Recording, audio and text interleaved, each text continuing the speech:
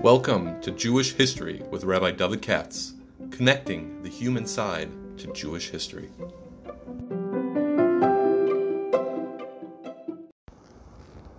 For sponsorship opportunities or to support this podcast, please visit our donate page at www.support.rabbidavidkatz.com. Hi, it's Wednesday. Let me do the Haftorah. I was going to say one thing, but I changed my mind. This is being sponsored by the Shulchan Zariel and Eitan, as I mentioned earlier this week. Thank you very much. And we have Shabbos Nachmu, which of course is very famous for the daytime. That's when we get engaged. That's when we get married. I myself got married. For Shabbos Nachmu. But the original Nachmu was a little bit interesting, because the prophet Yeshayahu is there's many ways of interpreting it, but I'll speak about the first and then the second. As I mentioned last year, Yeshayahu lived long before the Churban Beis Hamikdash. Time of Chizkiyahu, 100 years or whatever before that. But in his time there was a Holocaust. And that was the invasion of the kingdom of Judah by Ashur, Sancherib, who really devastated the country, killed a velt of people. It's just not recorded so well. It's better recorded by the Goyim than by the Jews. And it's just terrible. At the last minute, when the Jews were about to be wiped out, a miracle occurred and an angel wiped out the Assyrian army. But till that point, they killed a velt of Jews, and they conquered all the cities with the exception of Yerushalayim. So, let's put it this way. Here's the prophet Isaiah. Sancherib has been busted. The Assyrian army was miraculously destroyed. The enemy has retreated. Yerushalayim now is safe. And now what? So you might say, well, the enemy's gone. Yeah, but 90% of the population was killed. What's the point? What's the joy? The same thing happened in 1945 when the Allies won Second World War and Hitler Taka killed himself and all that, and the Allied armies occupied Germany. You say, hooray, the Jews won. We didn't win. We lost 6 million. Right? And especially somebody lost his family and all the rest of it. We didn't win. We paid a big price. Now, if you told somebody who survived the war, and there are many cases of this, as you know, maybe some of you listening have parents and grandparents like that. If you survived the war, 1945, and you're the only one left from a big family, all the rest of it, what do I say? You say now all of a sudden you go into big depression. How come you weren't depressed in Auschwitz and Dachau? I was too busy trying to keep life together. I had no time to think. Every minute I'm trying to save my life and get some bread, get some food, survive. Now that the war is over and the bad guys are gone, now I can all of a sudden think. When I think, I get depressed. And the reason I get depressed, the guy says, is I used to have 50 relatives, now they're all dead. Mother, father, uncles, or 100 relatives, whatever it is, you know what I mean. And the person who's trying to help says, listen, you cannot be like that. If you allow yourself to stay in this state of mind, which is 100% understandable. I'll say it again. It's not a question whether you're right or wrong. You're right from the intellectual and moral point of view. What happened to you is terrible. I agree with that. And now you're all alone in the world, in a chanami. But guess what? Life is so constituted that either you pull yourself together or you will remain a permanent carbon of the Holocaust. I'll tell you again. I know, and maybe some of you listening know, or your parents and grandparents know, people like that the war never ended for them. It was too powerful an experience, and of course it was, and they just were crushed for the rest of their lives. They didn't get married, they didn't have jobs, they didn't this and that, whatever. Their life was a wreck, and it's a tragedy. Now, I repeat, I don't blame them. After what they went through, it's understandable. But there's no choice. You understand? But to persevere on, if you want to have some way of recovery. So to such a person, you would say with tough love, Nachamu. Do you know Nachamu is a lashon tzivui? It's a command to plural male. He doesn't say hinochem or something like that. Please be comforted. like someone would say in a Shiva house, I wish you comfort, all the rest of it. That's nicey. But the person I'm talking about, who went through a Holocaust in one form or another, you say, buddy, snap out of it. Klal Yisrael, snap yourselves out of it. Nachamu ami. Yomer l'hoich. Hashem says, I'm giving you a command. Command is get over it. Get past it. Get over it. You cannot go around in permanent depression. Hashem is the one who sent the Makkah. That is true. But what is the reason he sent the Makkah? Here's the major principle of Jewish religion. God does not punish anybody because he's angry. God does not get angry. Doesn't have emotions, as the Rambam would explain to you. Usually people punish because they're angry. Did something wrong to them. But a very superior teacher or a very superior parent will say, I'm not angry at what the kid did, but it's necessary to administer this punishment for his own good, so he and she will learn a lesson for the future and not repeat it. Classic story, parents are crossing the street, the kid runs out in the green light, Baruch Hashem, nothing happened, the car missed him, the parent goes and smacks the kid. Not because he's angry, I'm not talking about that kind of parent, I'm talking about a regular parent. But I want to teach you, this is one thing you cannot do. You cannot run when it's a green light. I'm telling you, for your own good. Maybe the kid is 2, 3, 4 years old, done the chag. I'm telling you, that's why I'm hitting you. You do that again, you get hit again. But after a little while, the kid will understand, hopefully, why you did it. So the purpose of hitting the kid was not to hit the kid, and not to take vengeance on the kid, not to pour your anger out. A parent or a guardian who does that is not doing right. But to teach the child a very, very important lesson. In America and the world, you cross against the wrong light, you get run over.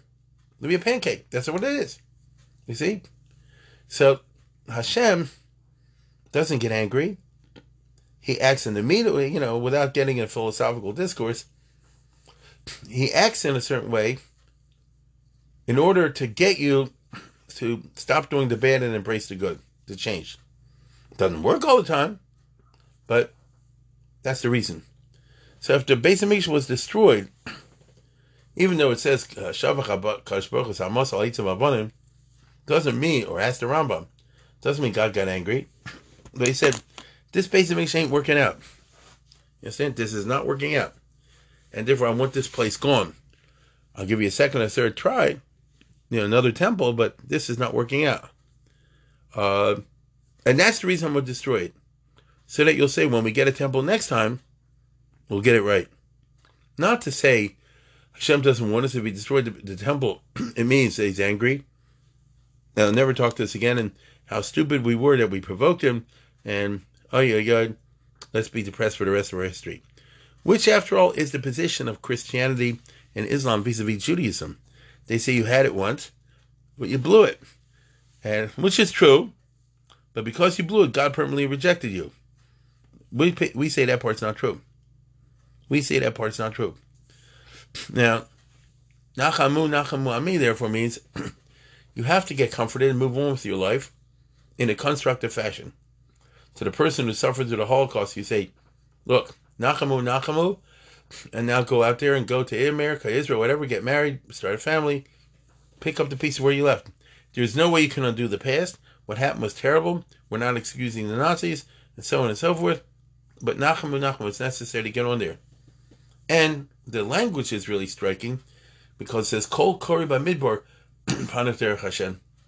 Even in the desert, the person who's suffered, like in the Holocaust, something like that, they're walking deserts.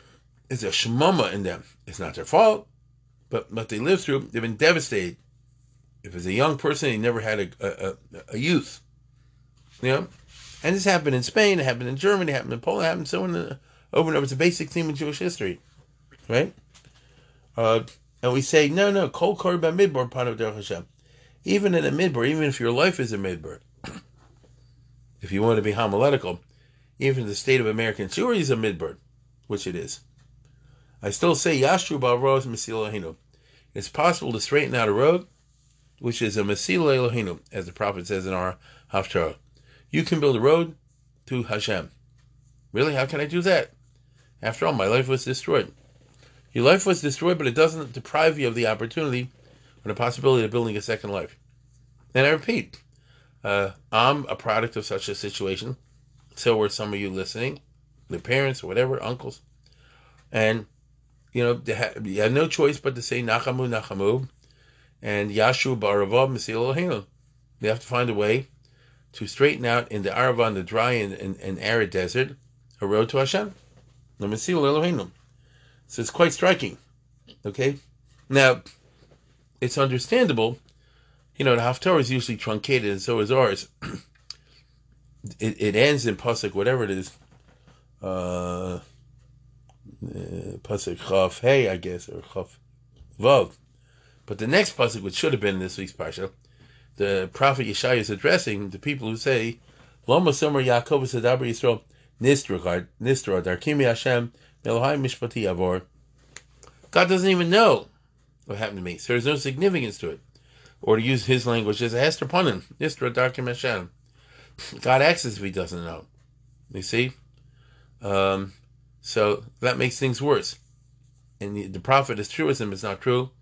Hashem knows, he cares. The only thing is, there was a reason for the punishment. But the reason for the punishment has to be something constructive. The reason for the punishment has to be something that says, okay, next time I'll do better. I got an F on this semester, but next semester I can turn it around. You understand? If the kid says, because I got an F on this semester, I'm giving up, which is very common in the current generation, interestingly. We have a very delicate generation now. If he says that, then it's become counterproductive. Because my point in giving you that grade was not to make you set yourself up for a failure. The point was to say, Nachamu, Nachamu, get out of it, get your act together, pull yourself out of it, put yourself back on the straight and narrow, and then proceed. So this is a big yesod, because there have been many episodes in Jewish history, most recently the Holocaust. It's not the only one. And it's interesting. You see many people were not able to come out of it, and many were. Gashmias and Ruchnias. Some people were prosperous before the Holocaust, but because of the events that happened, they never were prosperous again. They're like wrecked and crushed in their spirit. And similarly, somewhere, Judaism-wise, were wrecked and crushed in spirit, and others not. Others not. It's interesting to contemplate now that we're talking almost 75 years later, more than that, that the Second World War has a very interesting effect. And to use general terms, the frum got frummer and the less frum got less frum. The middle hollowed out. But the frum got frummer and more larger and more numerous. And the non-frum, the opposite. So it's very interesting that one group, I would say overall in general, my generation particularly, had like a hidden command, make sure Hitler doesn't win. That's what pushed a lot of people to work for Yiddishkeit.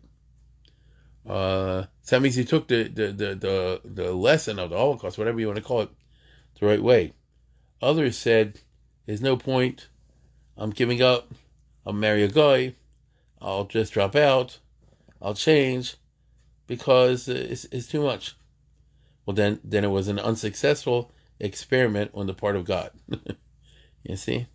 Now that's quite remarkable, but we find this happening again and again in history. Same thing happened, for example, off the top of my head in Spain, when 50% of the population, eventually 75% of the population converted. And the people converted, so I guess I can't take this anymore. It was the point of suffering. Nistra Darkim Hashem, Melohai Mishpatei Yavor. And it happened. And again, it's a self-fulfilling prophecy. If they'll convert, then of course it's self-fulfilling prophecy. The only thing is, the ones who survived, that's the Sephardim today. They build it up, but, with this problem over their heads. And the question becomes, in our time, after the persecutions that we've witnessed or our parents' generation witnessed, and the general, I would say, cultural assault on the values of Judaism, the general cultural assault, has weakened a lot of people, and they say, Nisra Darkim Hashem Al Hai Mishpati Yavor, that, it's God's not looking at this anyway. It's all, some rabbinical business. The people are just running their own rules.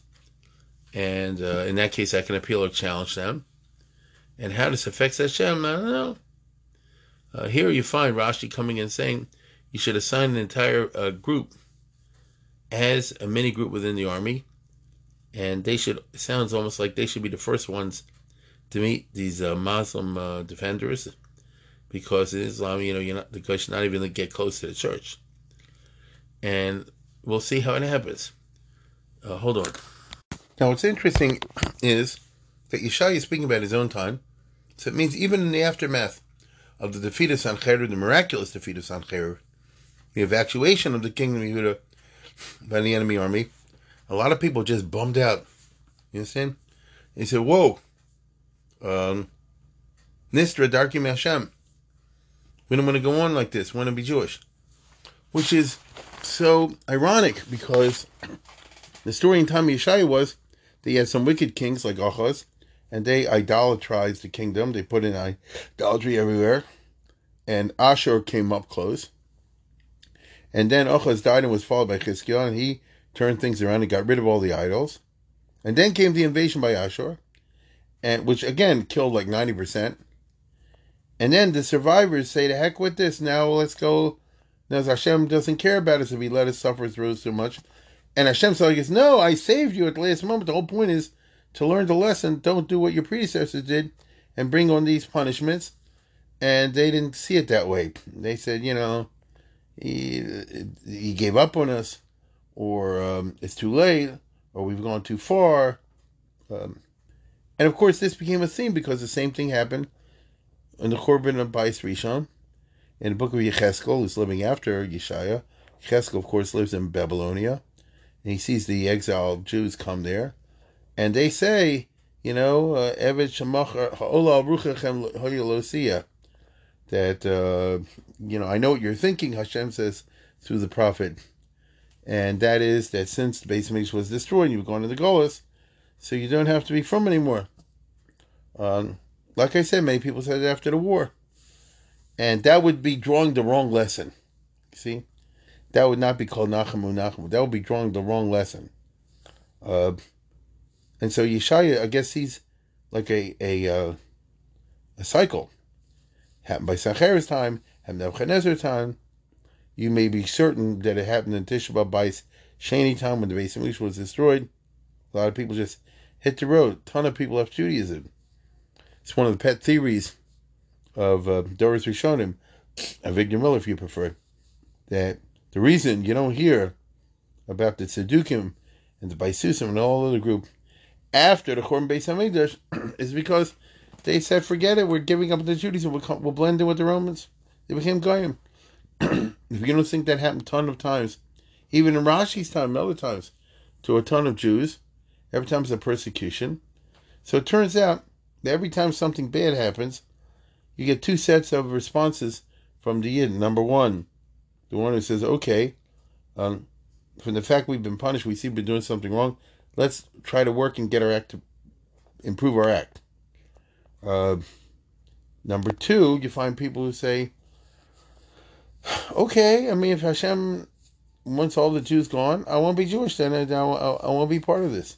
You say, oh, you're giving up a glorious legacy. Yeah, not so glorious. Not the way it expresses itself in my life. Therefore, I'm just giving up. I'm calling it a day, as it were. Well, this is true even in our time. And so, when I say it's true in our time, a lot of kids, especially in the campuses elsewhere, they hear all this stuff against Israel, which is far from perfect, and they'll say, I'll join the pro-Arabs, the BDS, the other stuff like that, which is not the lesson that's supposed to be learned from all these anti-Israel phenomena, anti-Jewish phenomena, but sometimes you learn the wrong lesson. So Nachamu is a very specific kind of thing, which is take it the right way and return.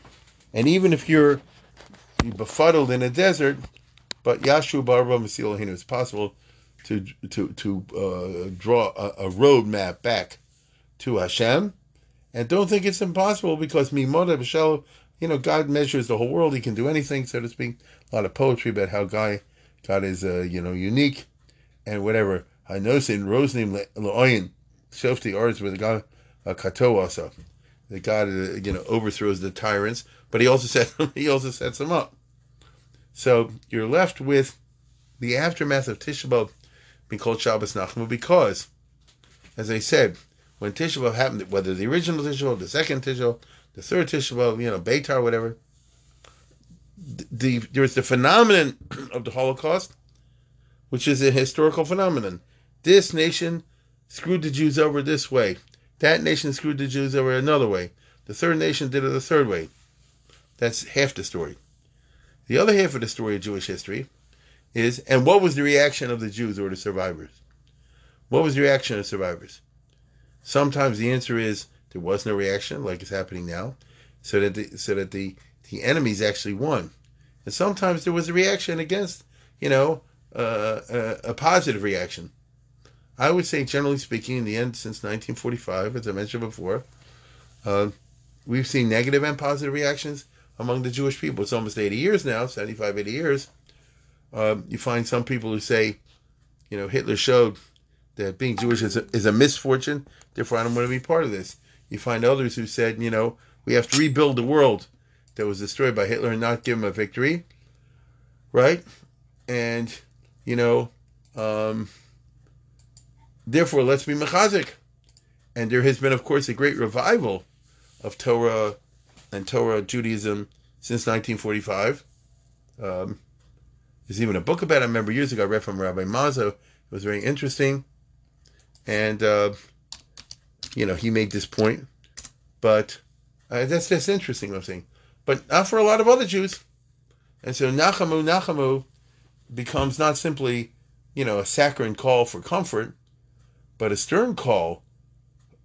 Find comfort yourself. And when I tell you and you suffered, and I say comfort yourself, what I'm really doing is giving tough love. What I'm saying is get over it, man. Whether or not objectively you're right, you get over it. Because if you dwell upon the negative and the depressing side of things, that'll become a self-fulfilling prophecy. If you're going to get past it and make it that the negativity, the negative episodes are just that, or episodes within your history, an episode comes and goes, then it's not going to work out. Then, the Jewish people will disappear. And we're living now, you and I, in a time in which we're seeing among Klal Yisrael two parallel phenomena, one positive, one negative. And generally speaking, I would say the stronger are getting stronger, the weaker are getting weaker. The firm are getting firmer, and the non-firm are getting less, more non-firm, if I could use that terminology. The middle is shrinking, but the poles are strong, and that has to do with the nature of reactions to misfortune. The nature of reactions to misfortune. How do we react to Korban? Somebody once said, you can't be responsible for what happens to you, because sometimes bad stuff happens to people.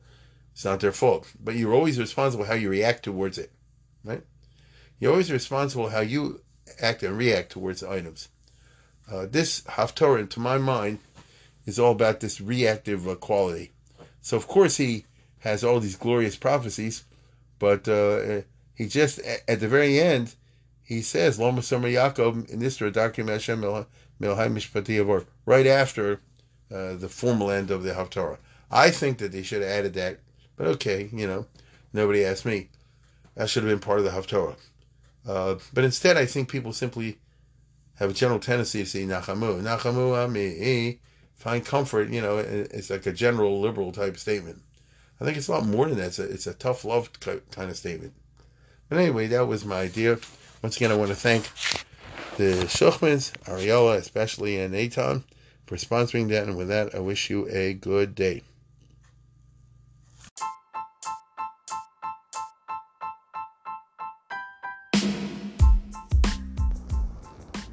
For sponsorship opportunities or to support this podcast, please visit our donate page at www.support.rabbidavidkatz.com.